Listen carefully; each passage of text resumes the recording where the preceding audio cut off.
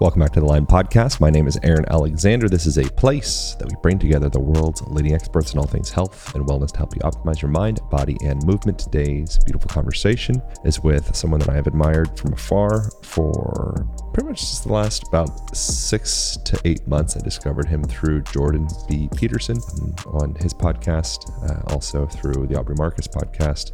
And I was really struck by the way that he thinks, the way that he communicates, and I wanted to share his perspectives here. His primary fields of study are perception, cognition, and cognitive neuroscience. And this conversation was very rich within those fields. I think this would be one that you would probably want to take notes on. It'll be one that you perhaps may listen to again. And if you're interested in the mind-body relationship, the way that our words inform the way that we think, the way that we feel, the way we structure our lives, that is this. So Dr. John Vervaeke, he is a true pioneer in the field of behavior and cognitive neuroscience and things of the sort. So very excited to get to share this with you guys. Lastly, I want to thank you guys sincerely for leaving reviews on the podcast. You can do it from your phone. It takes about 25 seconds or so. I want to thank particularly, let's read one here. This comes from CGO-74, male or female, pronoun or not. This person says sapio eroticism at its finest. Your body will tremble when you hear Aaron say words like vulnerability. I did not know that was what the review was going to be before I read it. I was just picking one, and here we are. Body will tremble. Oh my! Thank you guys for reviews. I appreciate you very much. I hope you guys enjoyed this conversation. I hope you derive great value from it. Let's get to it with the man, the myth, the legend, Dr. John Vervaeke. What have you been tweeting about misinformation and disinformation? Well, I was requesting that people take greater care about it and be more careful. I think disinformation carries with it the sense. I think part of the meaning of the term disinformation is that there's an intent to deceive and manipulate. And I think we should be very clear to not apply disinformation to people who are speaking, the term disinformation to people who are speaking sincerely. I think that's pretending to ignore their intention, which I think is unfair and dismissive. I think the term misinformation, if we distinguish it from disinformation, means that people are saying things without the intent to deceive. They're saying things that they believe to be true that turn out to be false. I think calling that misinformation is pretentious because I'm pretty confident that a lot of the things that I'm saying to you I believe to be true are going to turn out to be false.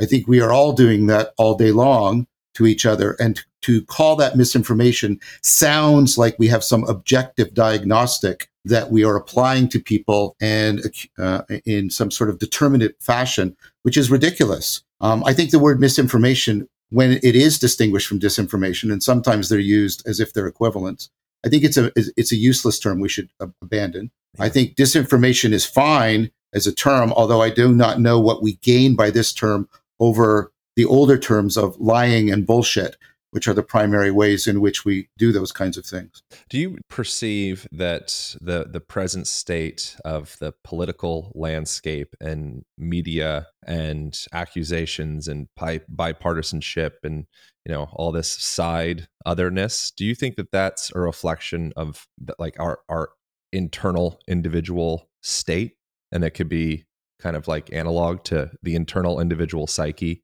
representing? Is that a representation of what's happening at the individual level, like the overall zeitgeist of this discourse and this kind of confrontation and this push-pull? Is that ultimately come back to something that we're all experiencing at an individual level? I know it's a very messy way of asking. No, I think it's a good question. I didn't find it that messy at all. I do think that we have increasingly internalized a particular, what I'll call a cultural cognitive grammar. What I mean by that is a set of presuppositions, assumptions, constraints on how we formulate problems, how we tackle issues, how we represent situations to ourselves. And I think that grammar has become increasingly impoverished about what meaning is, about what reason is. And we have reduced a lot of that grammar to an adversarial zero-sum game approach that is ultimately, I think, doomed to fail. Let me give you a specific instance of this, to talk a little bit more concretely. We have progressively become enamored with, almost blind to what Paul Ricoeur called the hermeneutics of suspicion. We take the moment of truth to be the moment when we discover the hidden agenda, when we discover the cabal, when we reveal the conspiracy. And of course, we got that from Freud and Marx and Nietzsche. Now, there's a role for the hermeneutics of suspicion because people do. Appearances can be used to distort and distract and mislead us. But here's the thing that we forgot, and this is a point that, for example, Merleau-Ponty makes. Any moment of saying that was an illusion or that was a deception is completely dependent on this moment, but this is real. This is real. To say that everything's an illusion makes no sense. It's like saying everything is tall. Real and illusion are comparative terms. We forget that it can't always be the case that appearances are deceptive, distracting, or misleading. We have forgot the hermeneutics of beauty, because beauty is the appraisal or the apperception that the appearances are disclosing reality rather than distorting it or distracting us from it. I mean beauty properly understood. I don't mean just that which gives us pleasure.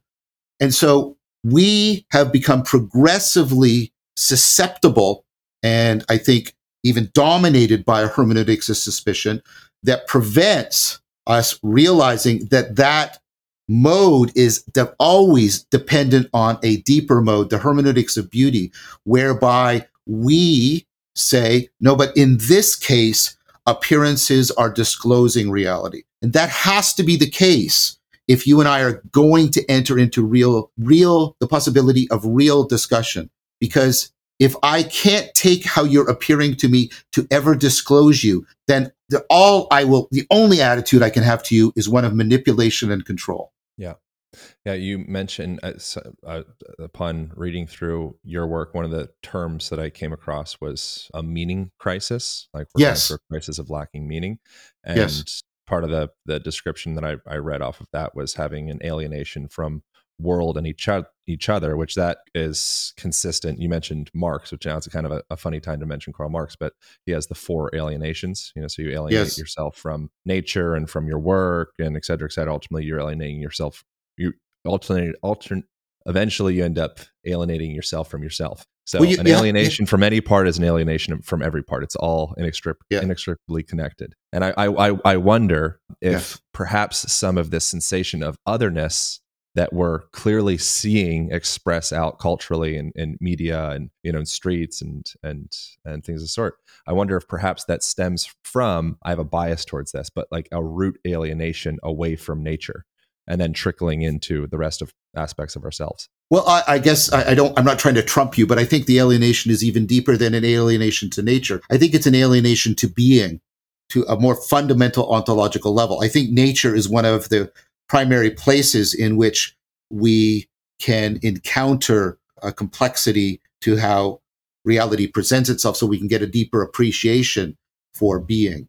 But by being, I mean sort of being with a capital B, the fundamental way in which reality is constantly realizing itself and disclosing itself to us. And so I think we are not only cut off from nature, we are cut off, and if this doesn't sound too pretentious, we are progressively getting cut off from reality in a profound way. The ability to say that was real and I love it because it was real. Yeah. Yeah. And enter metaverse.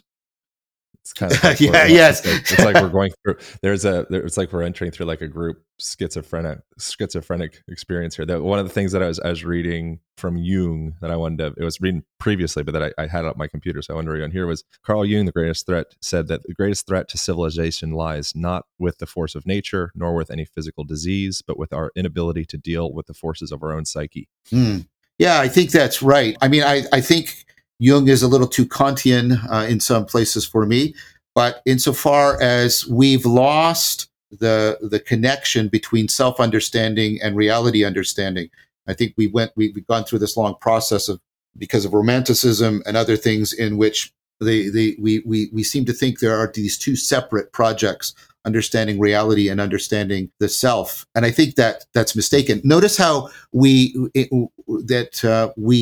fuse the two together without realizing it. Notice the pun there. When we talk about things like the projects of self-realization, well, that's not just a project, right, of the self. That's a project about the self being in proper relationship to reality. That's what it is to realize something. And so those two things need to be deeply rebound back together. It's that sense of the project of the self and the project of being in contact with reality. This was what I see so deeply in Plato. They need to be bound together. They need to be bound together in something like love. And we've lost that capacity in a profound way. Yep. What's the playbook, and why does any of this matter? Because a lot of this is kind of can just turn into like intellectual wanking, about Sure. So like, where does this come into something where I think is interesting? Not that I'm saying you are intellectually wanky, but I think a lot of it's like that's fine. we can spin ourselves in words and complex ideas, yes. and then at some point it's like, well, I need to feed my kids, and my ass jiggles too much, and I'm overweight, and over half of our population is in that case, over a third is obese, addiction to drugs and self-harm and anti-anxiety medication, and it's like there's real shit happening. Where do these concepts, these broader, bigger concepts, actually come into like real life? Well, they come into real life in two ways. And the first is that you have to understand that what I'm talking about is not properly, appreciated just in the intellectual arena. I totally agree with the point you made. What I mean by that is your everyday intelligence, the intelligence by which you make sense of your world so you can move around it. I mean, what you rely on to be a general problem solver, to solve a wide variety of problems in a wide variety of domains. There is nothing more rubber meets the road than that. That capacity, the very processes that make that capacity functional for you, also make you perennially susceptible to self-deceptive, self-destructive behavior. You can't have one without the other. And so what we need, right, is we need practices, not beliefs, and I can talk about that in the second point if you want, but we need practices that help us engage in a profound kind of self-correction so that we can, again, in a domain general way, across many domains and varieties of problems and varieties of domain, reliably self-correct and reconnect the self and reality back together. This is not highfalutin intellectual jargon. This is that requirement to overcome foolishness is not optional for any intelligent agent. And so if you are, for example, trying to deal with addiction, you need to understand the self-deceptive mechanisms that are at work in addiction and to cultivate the skills, states of mind, and character traits that will give you the appropriate power to address that self-deception in a comprehensive and integrated manner. Wisdom is not optional. That's where this meets everybody, because we all know when we have moments where we're somewhat centered and at peace, how much we repeat patterns of self-deceptive, self-destructive behavior throughout many domains of our life. And we sometimes wonder, and we should, how is it that I know about this pattern and I know I shouldn't do it, and yet I keep doing it again and again and again? So I think it's a lot of interesting things there. One, you can't always read your label from inside the container, so it's hard to really know what's going on from inside or inside out.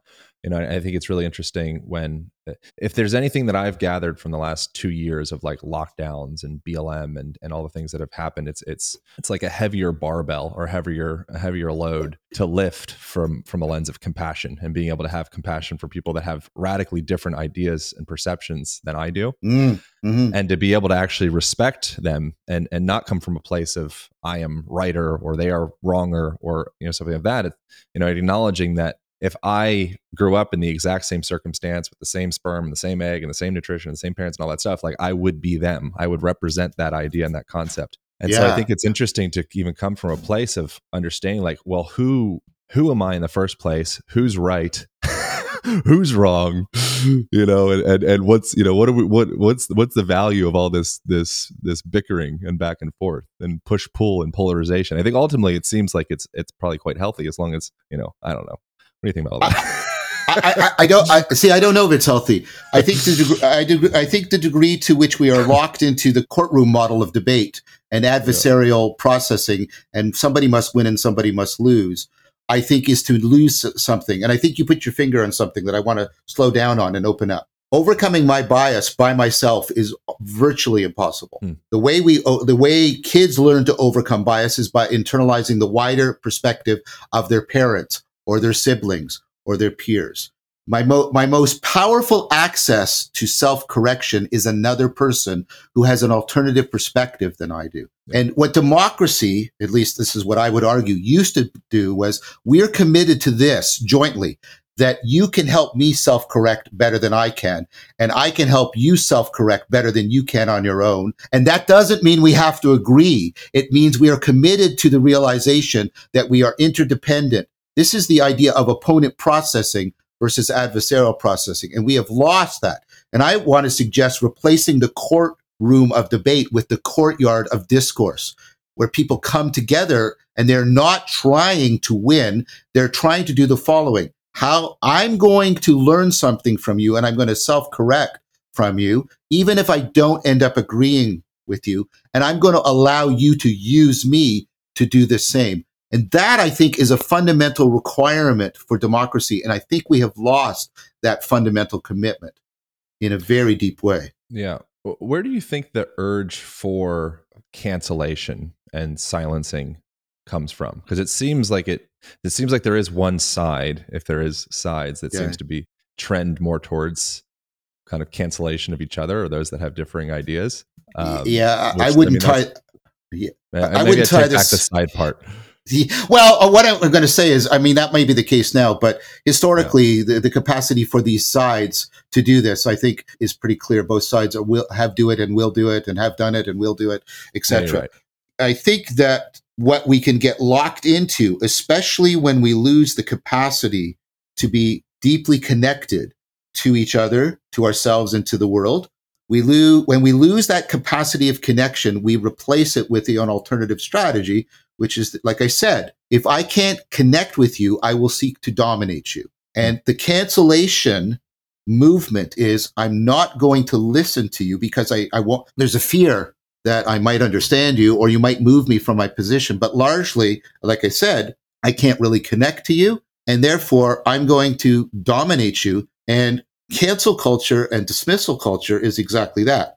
I will dominate you because I can't actually connect to you. And I can't connect you either through, the way I've been enculturated, but also it can also be through willful ignorance.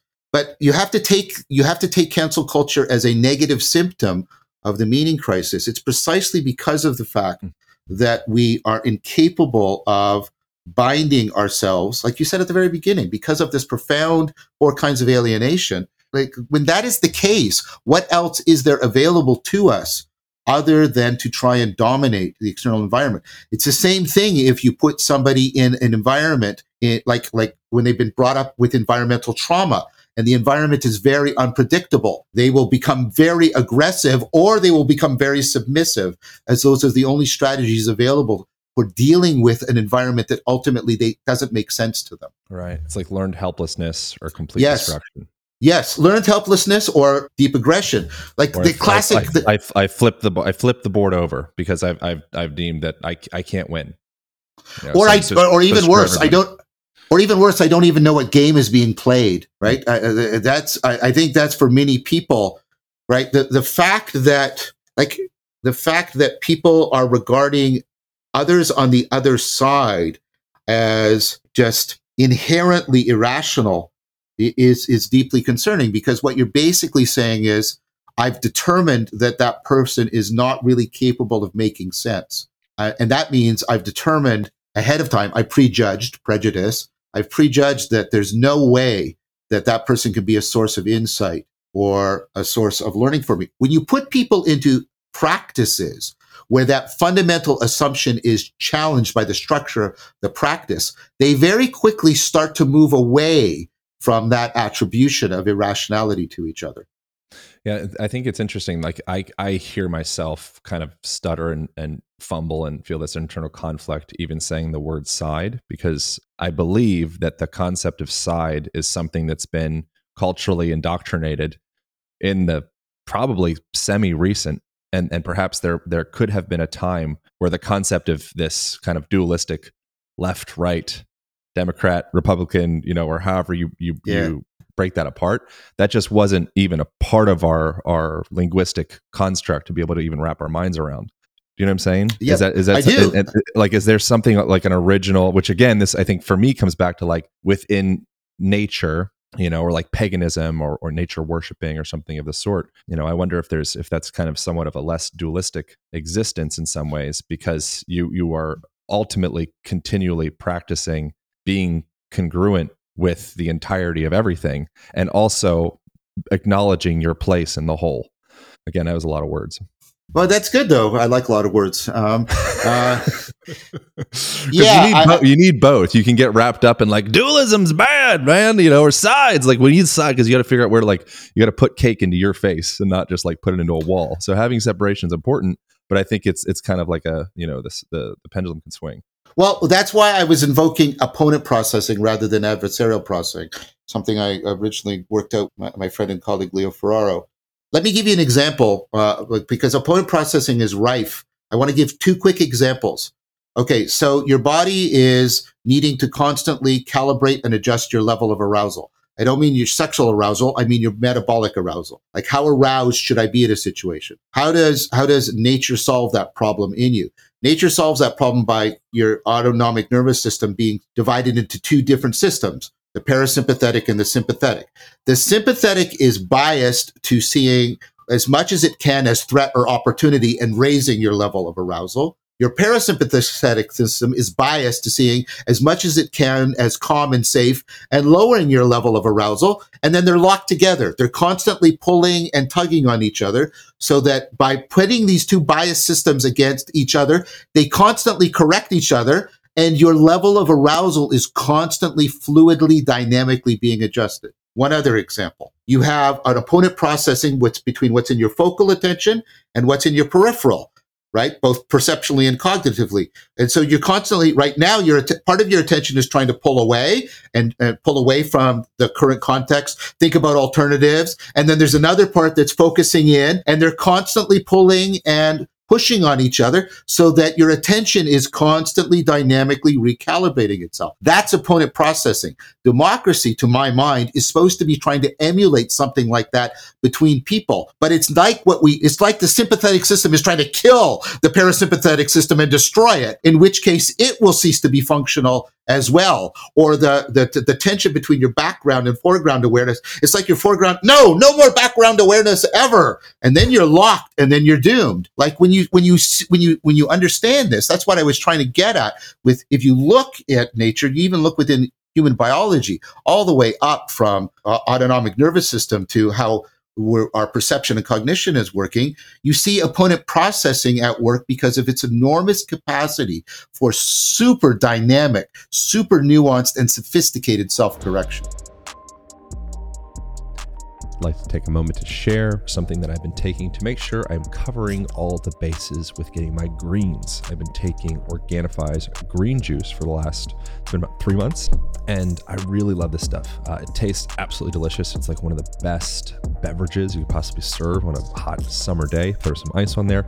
It contains not only greens, but also adaptogenic mushrooms such as ashwagandha. It also has matcha green tea, so it's excellent for energy support, antioxidants, and genuinely being a refreshing beverage. So if you would like to get yourself a 20% discount on this or any other Organifi product, you can jump over to Organifi.com/align. That's ORGANIFI.com/align for 20% off. If you're not totally satisfied with your purchase, you can get your money back. I think you guys are going to love the green juice. I hope you enjoy. That's it. That's all. Organifi.com/align. I also wanted to share something that has been an absolute game changer for my sleep and muscular recovery. That is magnesium, particularly Mag Breakthrough from BioOptimizers. Magnesium is a mineral that it's just wise to supplement. It's largely deficient in modern day soil. It's largely deficient in most people for that reason. And Mag Breakthrough is a fantastic complex of magnesium. It contains all 7 different forms, and it's fantastic. I even I open the capsule utensils and taste it. I think it tastes great. Might be a little weird, but I genuinely appreciate the flavor of the product. And I think it's important to implement into anyone's life if you care about your sleep, if you care about muscular recovery. And the best part is you can get yourself a discount by going over to magbreakthrough.com/Align Podcasts. That's magbreakthrough.com/Align Podcast, and you'll get yourself a 10% discount on top of any other discounts they may have. So jump over to magbreakthrough.com/Align Podcast for a discount. If you do not love this product, it doesn't make a difference in your life, get your money back. No questions asked. I think you're going to dig it. That's it. magbreakthrough.com/Align Podcast. Yeah, it's interesting how our environmental conditions inform the way that we think and perceive information. Mm-hmm. You know, like that's something that I was trying to look this up and I couldn't find it. But at one point, you might be familiar with this. But you know, there's the study with different lengthed lines and like the ash, Solomon ash. Yes, very much. But so within that, I believe I heard this. I have to like fact check or whatever. But I believe people from ancestral traditions or like hunter-gatherer tribes or like, you know, people that sort of like live, you know, in nature essentially, that doesn't work with them from what I read at one point. Like they can see the distances differently, and they literally see. I'm butchering this, so I apologize. But they literally okay. they literally see the world differently, and there's certain like visual tests like that an industrialized culture population, we see the lines in a different way, whereas someone that comes from another culture, they see the world in a different way. You know, and it kind of comes back to how our you know, the shape of our environment informs our mind. And then I guess perhaps to turn that into something that would be, you know, like a question of sorts is perhaps could we leverage our environment to inform better thought processes and better discourse and better community and better connection? Well, first of all, I'm not aware of that variant on the ash experiment, so I can't comment on it. It's not specific to the ash. The ash is really interesting as well, which is more about, you know, us agreeing with groups or being influenced. Right. Yeah. It was a different thing. I got to look it up. I apologize for even mentioning that, but people from hunter-gatherer tribes literally will perceive. Another example of this would be people from, you know, or looking at like ancient Chinese art, you know, or Taoist art and or Confucian art, and it highlighting the background as opposed to the foreground, right, as opposed to highlighting the subject. You know, and that's something, again, that's a product of us creating art, which ultimately comes from our internal image, you know, representation of the world coming out under the form of, you know, onto a canvas. But it shifts our perception, you know, based off of our environmental conditions. I think now that we've got that as our point of discussion, I want to open up on it because this is one of the main claims of 4E cognitive science, the way it's embodied, embedded, enacted, and extended.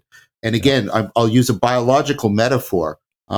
Think about niche construction in the biological sense. The organisms are shaping the environment by their behavior, but the environment puts pressure on them, evolutionary pressure, etc., epigenetic pressure. And so, right, the organisms are shaping the environment, which is shaping the organisms, which is shaping the environment. And that is very much the case for us. And what I mean by that is we need to stop thinking about cognition in our head.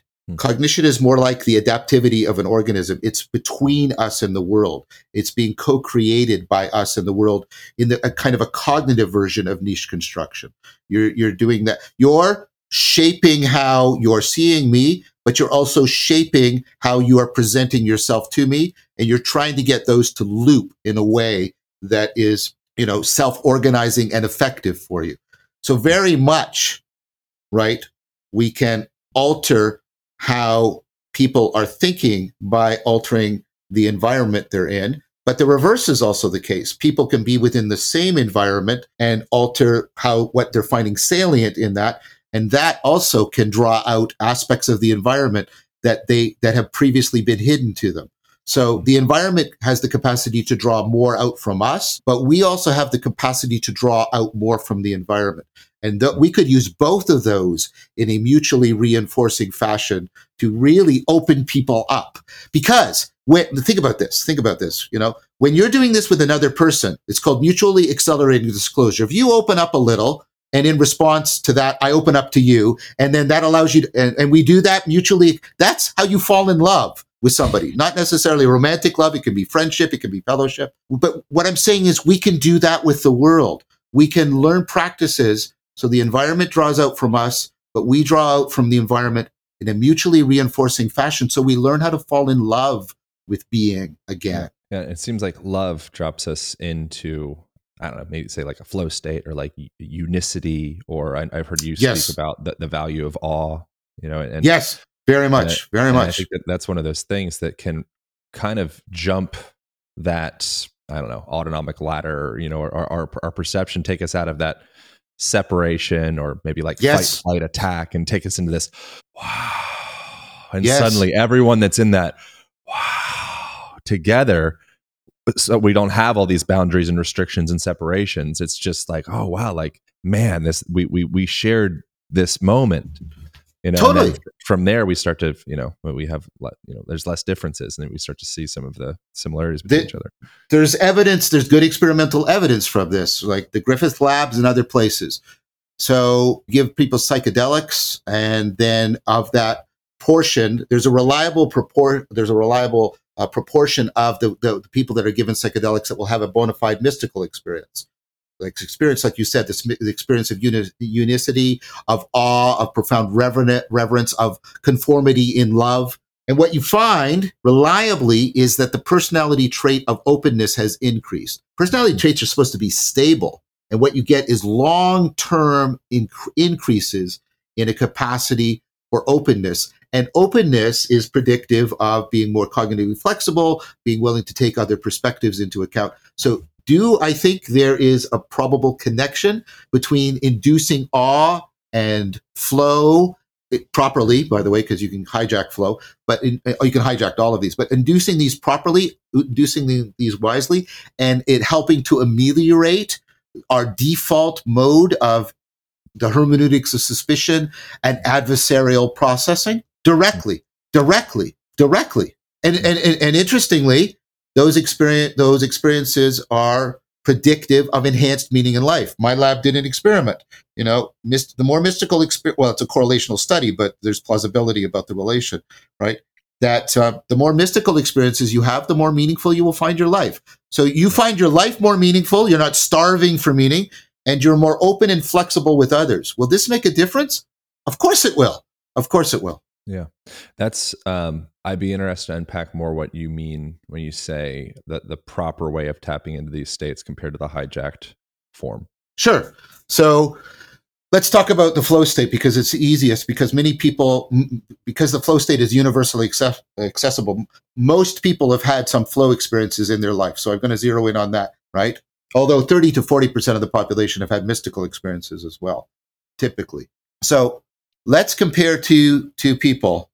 And culture and people crave those, which I think is interesting. I think that's inherent to our physiology. And if we crave them for good reason. Yeah, I think with good reason. So yeah, I think it's literally it's like a nutrient to the growth and development of the individual and the species, and it's something that's been kind of tossed under the rug and kind of like denatured from Western culture in part. But I think we're continually kind of seeking that, and it expresses out in different ways. Well, let me comment on that before we go back to the previous point, because look. Self-correction and self-transcendence are bound together.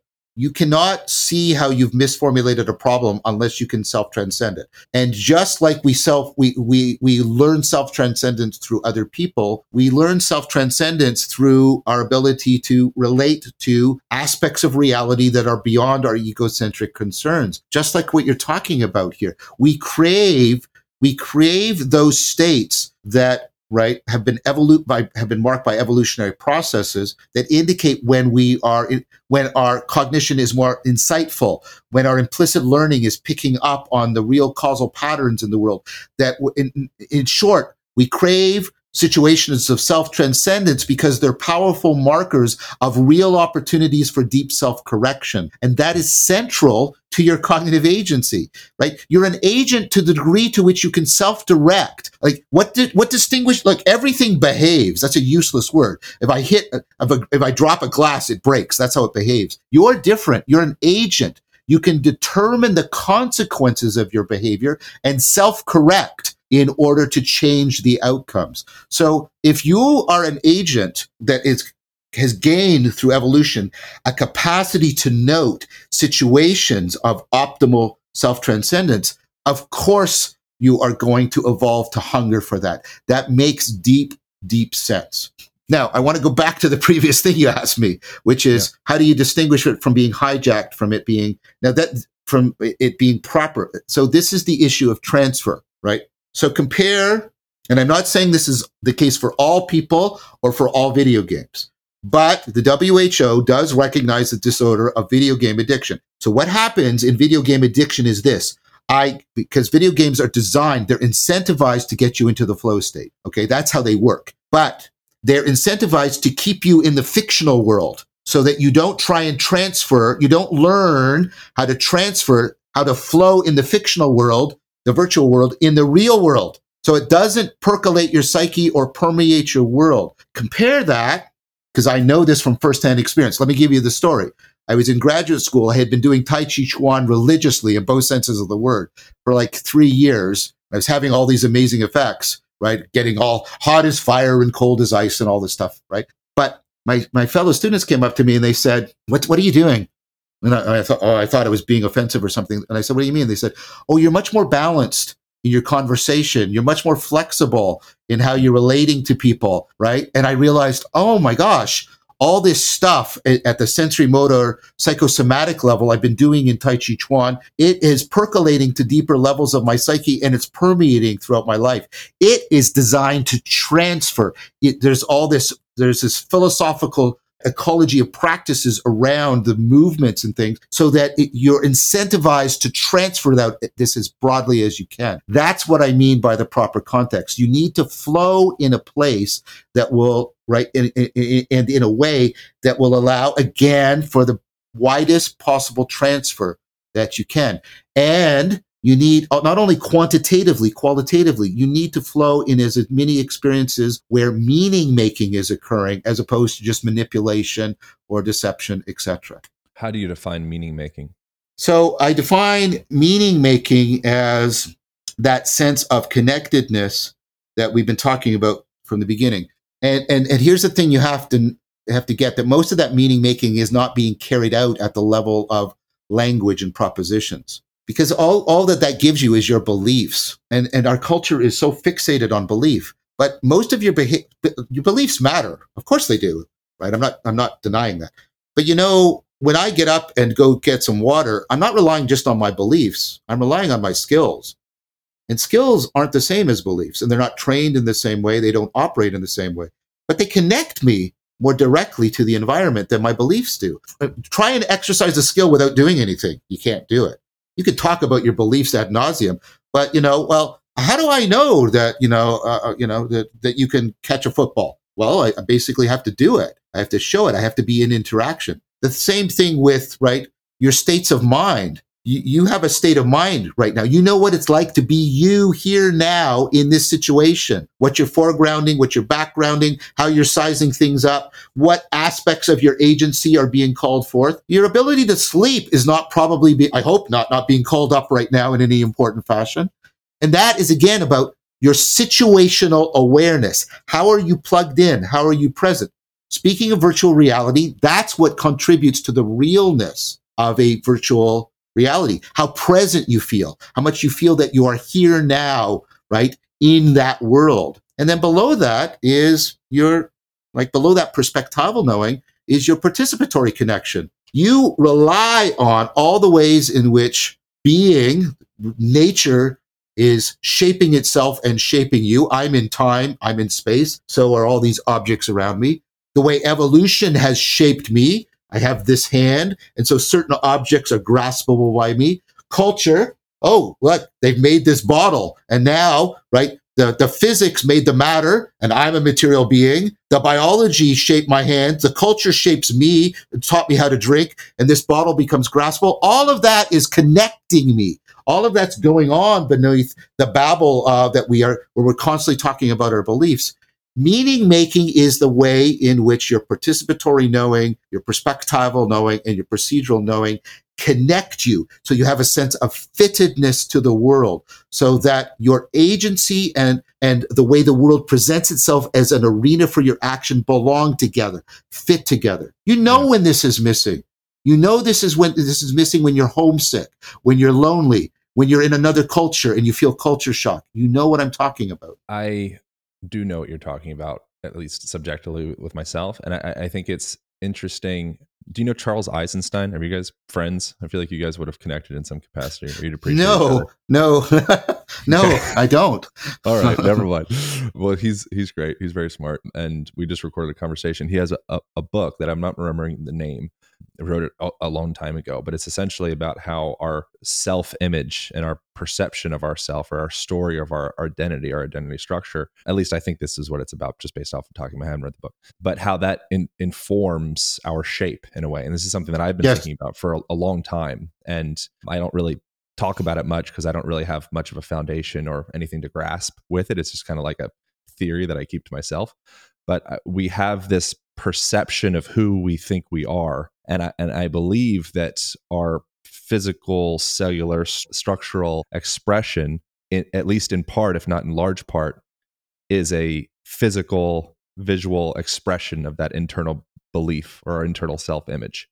And I think that it's possible to start to come in and start to reassess and change and reshape and massage that internal identity structure, and then change our physical experience. And this would be specific to, like, I want to be less fat, or I want to be more fit, or I want to be smarter. Yes. I want to be more well expressed. I want to be more sexy. I want to be any of those things. We're fitting in this story or idea of who we think we are. And then there's the deeper inherent self, which Moshe Feldenkrais, who's like a body guy, who would call that like your inherent self is like this is an immutable part of yourself. It's like the bottom portion of the glacier, and we can tap into that at any time. But most of us are kind of riding that game self, or that superficial topical layer. I'm an American, I'm a guy, I'm a Democrat or Republican, or whatever story you have of yourself. But you can hack in deeper and start to create meaningful change, which then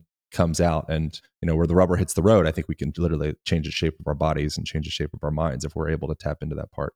I think that's deeply right, and this goes to what I was talking about with niche construction. And let's go back to the topic of addiction to talk about that. Yeah, addiction's a big one. Yeah, we tend to think of addiction as like the disease model, but the work of Mark Lewis, where we replace it with what he calls reciprocal narrowing. Let me give you like one piece of many pieces of information why the sort of disease model is inappropriate and why it connects to what you just said. So you have soldiers in Vietnam using opioids, and opioids are deeply addictive. In one sense, that's right. But then they come back to the United States, and many of them, the vast majority of them, stop using. Now, why? Because of these deeper levels.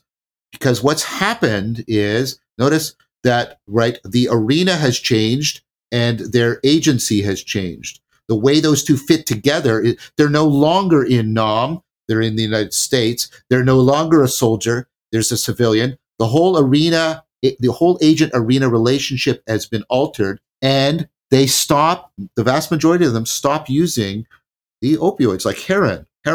Now think about what that means. Just think about how deeply what that means. So it means that again, don't think of the addiction as in you. Think of the addiction as between you and the world. This is Mark Lewis's model. What happens in addiction is I take it, like, here's a stressful situation. I take a substance in order to reduce the physiological distress. But what that does is it reduces my cognitive performance. That actually makes the world more threatening. So now the world is shrinking, and then I take more of the substance, right? So what's happening is the world is shrinking. That's making my cognition lose its flexibility and its range, then the world is, it's called reciprocal narrowing. Until the world can't be any other than it is, and I can't be any other than I am. And then that's the state of addiction, in which there are no options for who you are, and there's no possible future in your arena. But here's the thing. Once you get out of the addiction is in me and into the addiction is dynamically between me and the world. And I remember the lunch when I was actually talking to Mark about this, and I said to Mark, but if you can reciprocally narrow, you can reciprocally open. You can open up. Like I was talking about earlier, you can learn to draw more from your environment. So it draws more from you. So that draws more from the environment. It draws more from, you can learn to open up. You can reciprocally open up. And that is precisely the situation that you're getting in things like flow and the mystical experience. Our sense of meaning marks when we are reciprocally opening like that. And that's why it's so closely connected to love, because love is where we have a very powerful experience of reciprocally opening with another human being. What do you think a point of all of that is? Like, what's the point of opening or closing in the first place? Well, it depends what you mean. What's the point to us? Or, yeah, where are we going? It's like there's some place that we as a species and as individuals like should go, or would be ideal to go. Like, I know this is kind of like a circular, probably going to go nowhere with this question, but I just wonder. It's like that's where my mind goes. It's like, oh, great, we're going to somewhere better. I'm like, where is that? Well, I mean, there's two things that I'd want to pull apart. And some people, so I've been up until now, I've been talking about what scientists, like psychologists and cognitive scientists, neuroscientists, philosophers call meaning in life. This sense of connectedness that whenever people are given a choice, do you want this sense of connectedness or not have it? They'll reliably say, I want the connectedness. I want to be, deeply connected to myself, to other people, and to the world. I want to be connected to things that have a meaning other than just how they're relevant to my personal preferences. This is why people have children, etc. So when I'm talking that, I feel confident talking about. When you're talking about this other thing, the meaning of life, like if there's some plan for you, I'm at best agnostic. I don't see plans in the way the natural world unfolds. Evolution is non-teleological. Physics is non-teleological. So I suspect, and I suppose this will piss off some of the religious people who might be listening, I suspect that there isn't a telos in the universe. Now, maybe this will give more comfort to religious people. Nevertheless, one of the things that I think like I said before, I don't think wisdom is optional for us.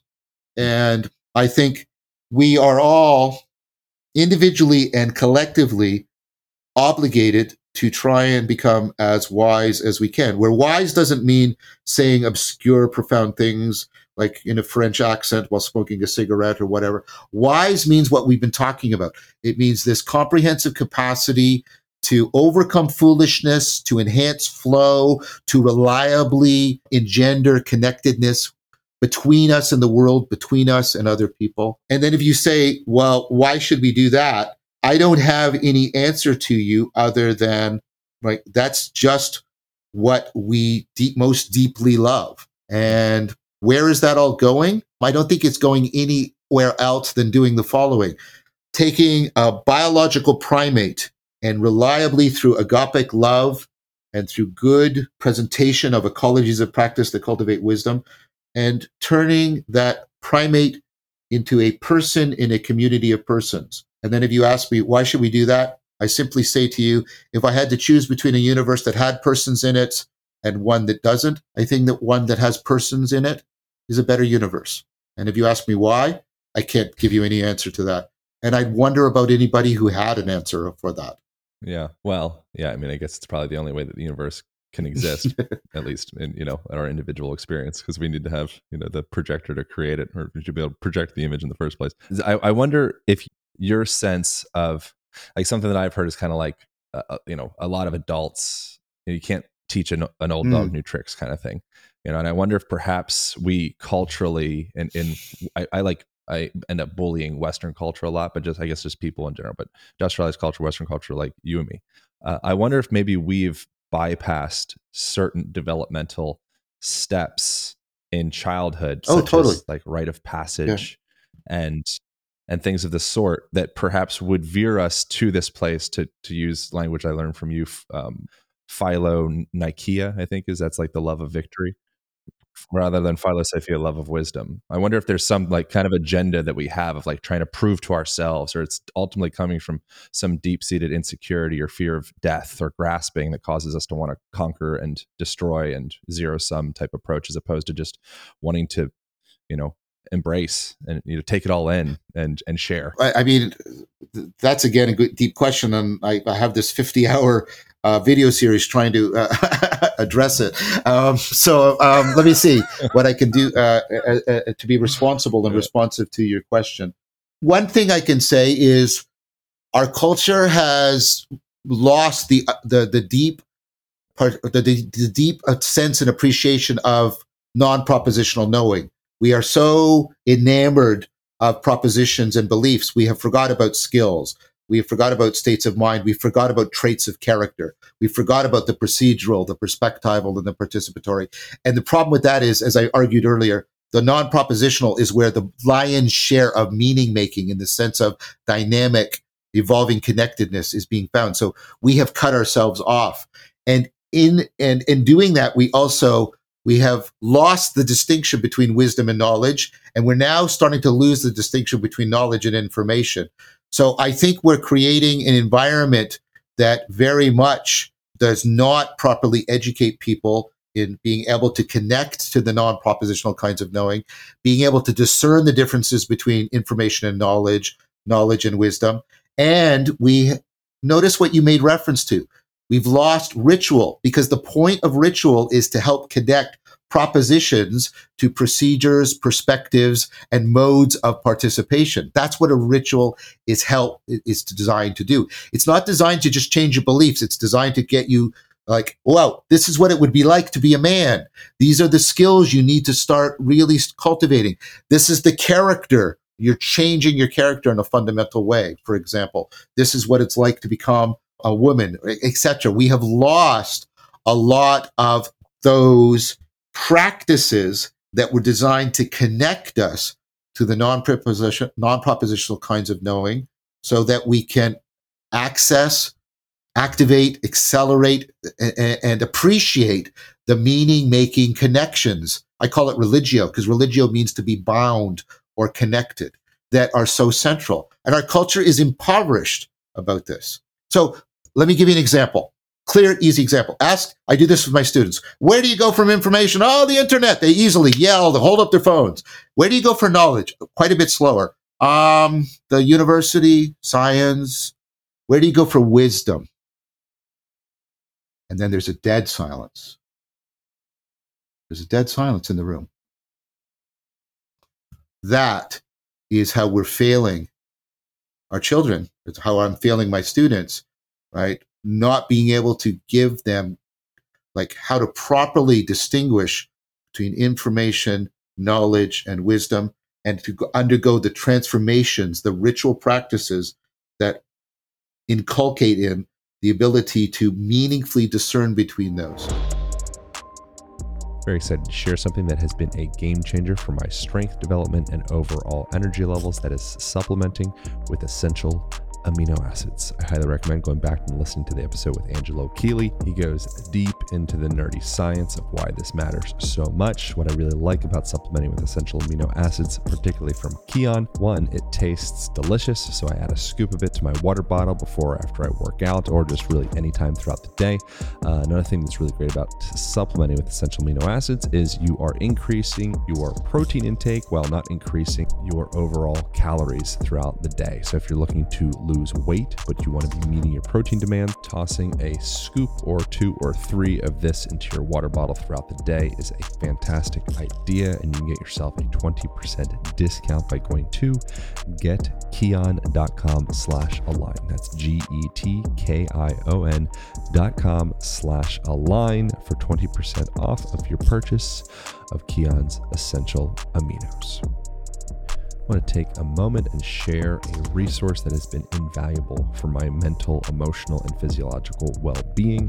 That is an app referred to as Open. What Open does is provide a plethora of world-class teachers on breathwork, meditation and mindfulness practices. So you get 30 days free by using the Align code. If you're interested in trying this yourself, I've been using it for the last month and I really dig it. You just set it up on your phone or laptop or wherever, and you get a plethora of amazing teachers, and they walk you through different practices ranging from a few minutes to longer than that. I did a breath work practice that is amazing for boosting energy levels, boosting cognitive clarity. It's something that I regularly do before recording a podcast in particular. If I'm feeling maybe a little bit brain foggy, I'm feeling a little tired, just knocking out this 9-minute breath practice, which I included on my Instagram handle at Align Podcast. You can check it out. It's amazing. And so having that in the palm of my hand in my cell phone that I can set it up anywhere, anytime, invaluable tool. And like I said, you can try it absolutely free by utilizing the Align code and going to open-together.com/align. That's open, OPEN together, together.com/align. 30 days absolutely free. If you do not absolutely love it, then cancel. No biggie. I think it would be silly for y'all not to try this because it's absolutely free. So jump over to open-together.com/align to get your breath work and mindfulness on. It seems like there's almost like, probably almost absolutely projecting, but like a distrust in ourselves, which would cause a compensation towards reaching out for information as opposed to listening in for connection, whatever yeah. comes up. Yeah. Well, I mean, the hermeneutics of suspicion has seeped so deeply into our psyche that it has become second nature to us. And so, yeah, I think you're right. I think there's a deep connection between our ability to trust others and our ability to trust ourselves.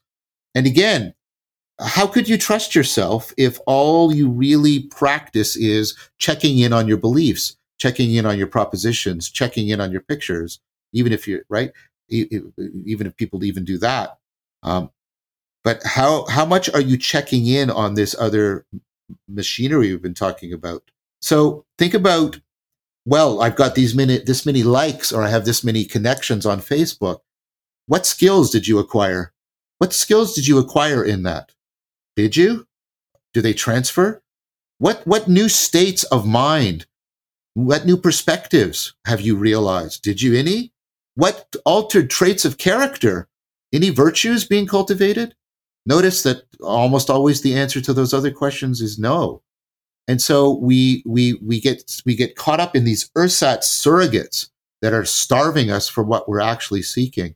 And so, of course, we're going to distrust ourselves. I mean, if you were largely frustrated in your efforts to get meaning, you would not only distrust the world, you would distrust yourself. I wouldn't say that's, a thirst trap on social media is completely void of value as far as like evolutionary development or learning, because it is a form of virtue signaling, and I think it is a form of just like hunting, like peacocking or anything of the sort. Like, I think that we are not that distant from the bird that's doing some mating dance and its, feathers are going up or any of that. It just looks a little different. But I think that that's essentially being expressed in like a digital form. And then, it's easy to ridicule it, like, but I think you could also ridicule the bird that's, dancing for. Well, but I mean, the problem with sexual selection is it directly competes with natural selection, right? And so you get the problem of the peacock. The problem with the peacock, the male peacock, is it's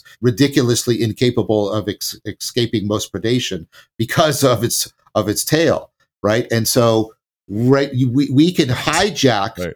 I agree with you. It's plugging. We can hijack salience machinery because all of this is wonderfully salient.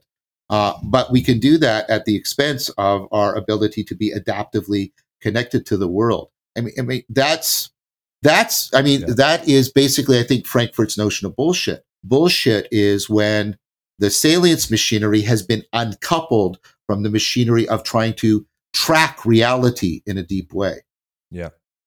I'd like to close with, actionable practices that people can engage with in order to start to tap Yes. into Yes. wisdom. If there is this wisdom deficit in modernity, like how do we actually do that, as opposed to just continually intellectually pontificating about the idea of wisdom within ourselves, or stirring our heads around about it? Yeah, totally. And so, I mean, I spend a lot more time actually trying to create ecologies of practices and communities for those ecologies, or at least, let's say, I spend as much time trying to create the ecologies of practices and the communities supporting them as I do in theorizing about how they work.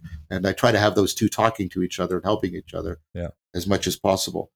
I mean, first of all, and I'm invoking it, you need an ecology of practices, because each practice has a set of strengths and weaknesses, and you want to find complementary relations. So you get that opponent processing I was talking about earlier. So each practice can help correct the other and help each practice discover bias within itself. Let me give you just a quick example of this.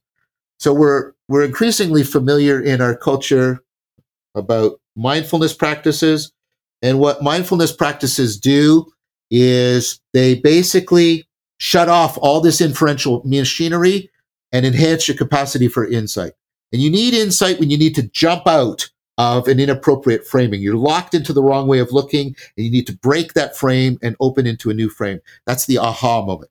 And so what mindfulness does is it shuts off the inferential machinery so that you can jump out of an inappropriate frame. Now don't I always want to do that? Well, you have to be careful, because that jumping process, right? This is what I meant by the adaptive processes are also open you up to self-deception. That jumping process is also the process you engage in when you jump to a conclusion inappropriately.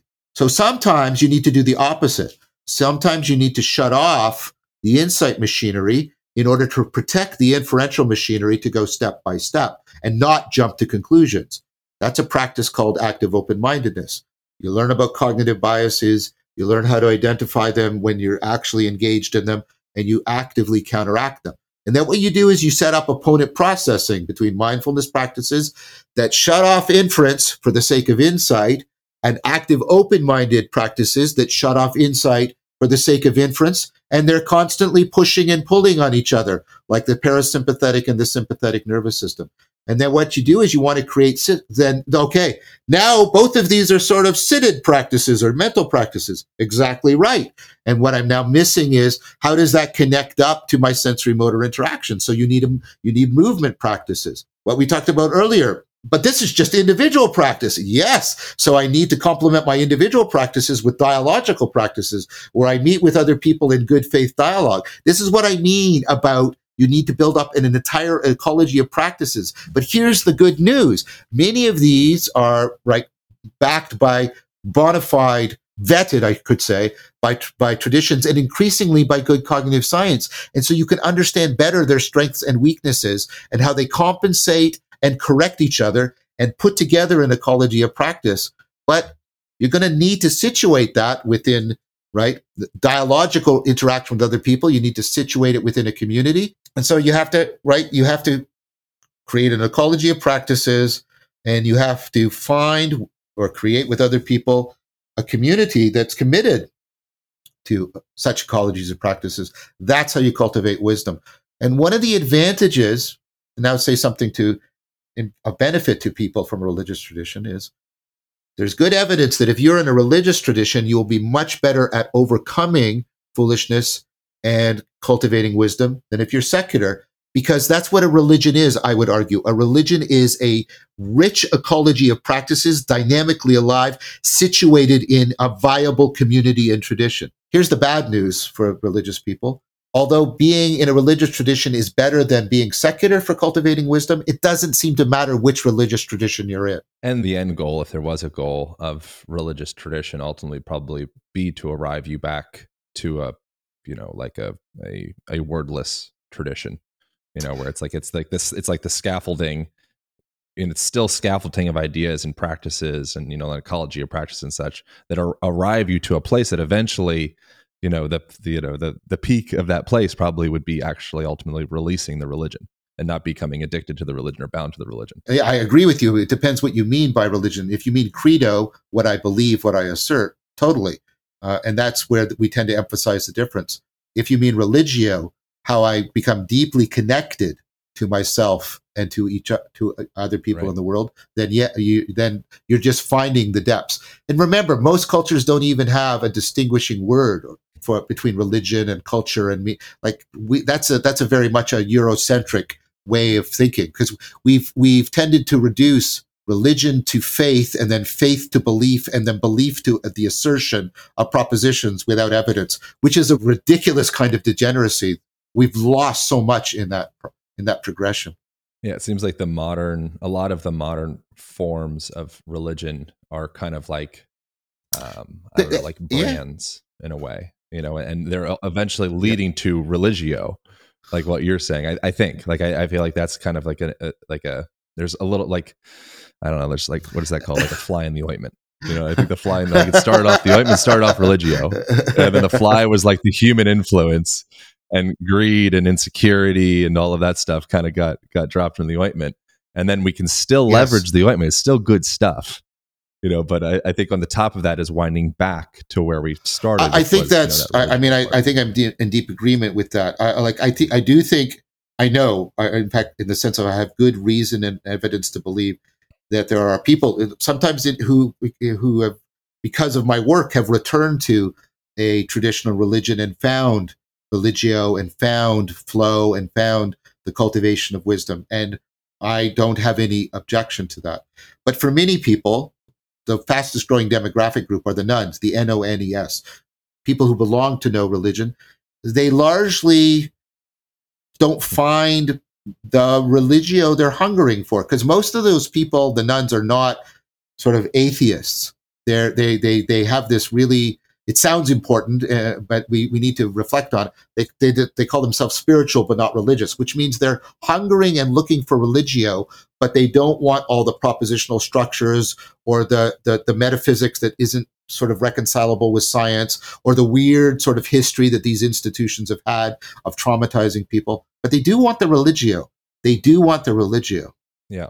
I wonder if maybe there's an opportunity for that to form, or if the solution is to go back to I don't know. I keep saying that to put on my tombstone, neither nostalgia nor utopia, because I do think I at least believe in practicing a deep and loving respect to people of good faith within the religions, because I am convinced that there is much I can learn from them without agreeing to become a member of a particular religion.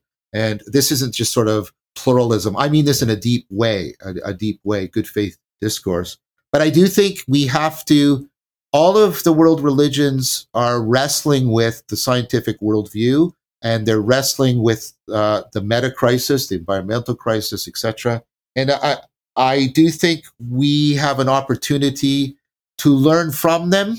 But if this does not sound too arrogant, but to also create beyond them in order to address what we're confronting right now, which is just in all dimensions, we're finding a dramatic acceleration of the complexity of the problems we are trying to address, and their interconnection, and the complexity of that is also growing. Yeah. Yeah, which again comes back to unicity. So it's like respecting the old and the new. It's like old. I've heard. I think I might be saying this incorrectly, but something along the lines of like old people teach you about the things that don't change, and young people teach you about the things that do. That's beautiful. So you want to have a I haven't heard that before. That's beautiful. Yeah. I like you jumped out of your seat. Like, yes, that's really good. That's really good. It's going in. No, because it makes me think of a point from Zach Stein. This goes back to something we were saying earlier, and I think this is one of Zach's great points. We have lost the deep meaning of education, which was the connection between generations, right? The old to the young, like you just said. And culture depends on that intergenerational, passage, right? And communing and connection. And notice how badly we treat our old people in this culture.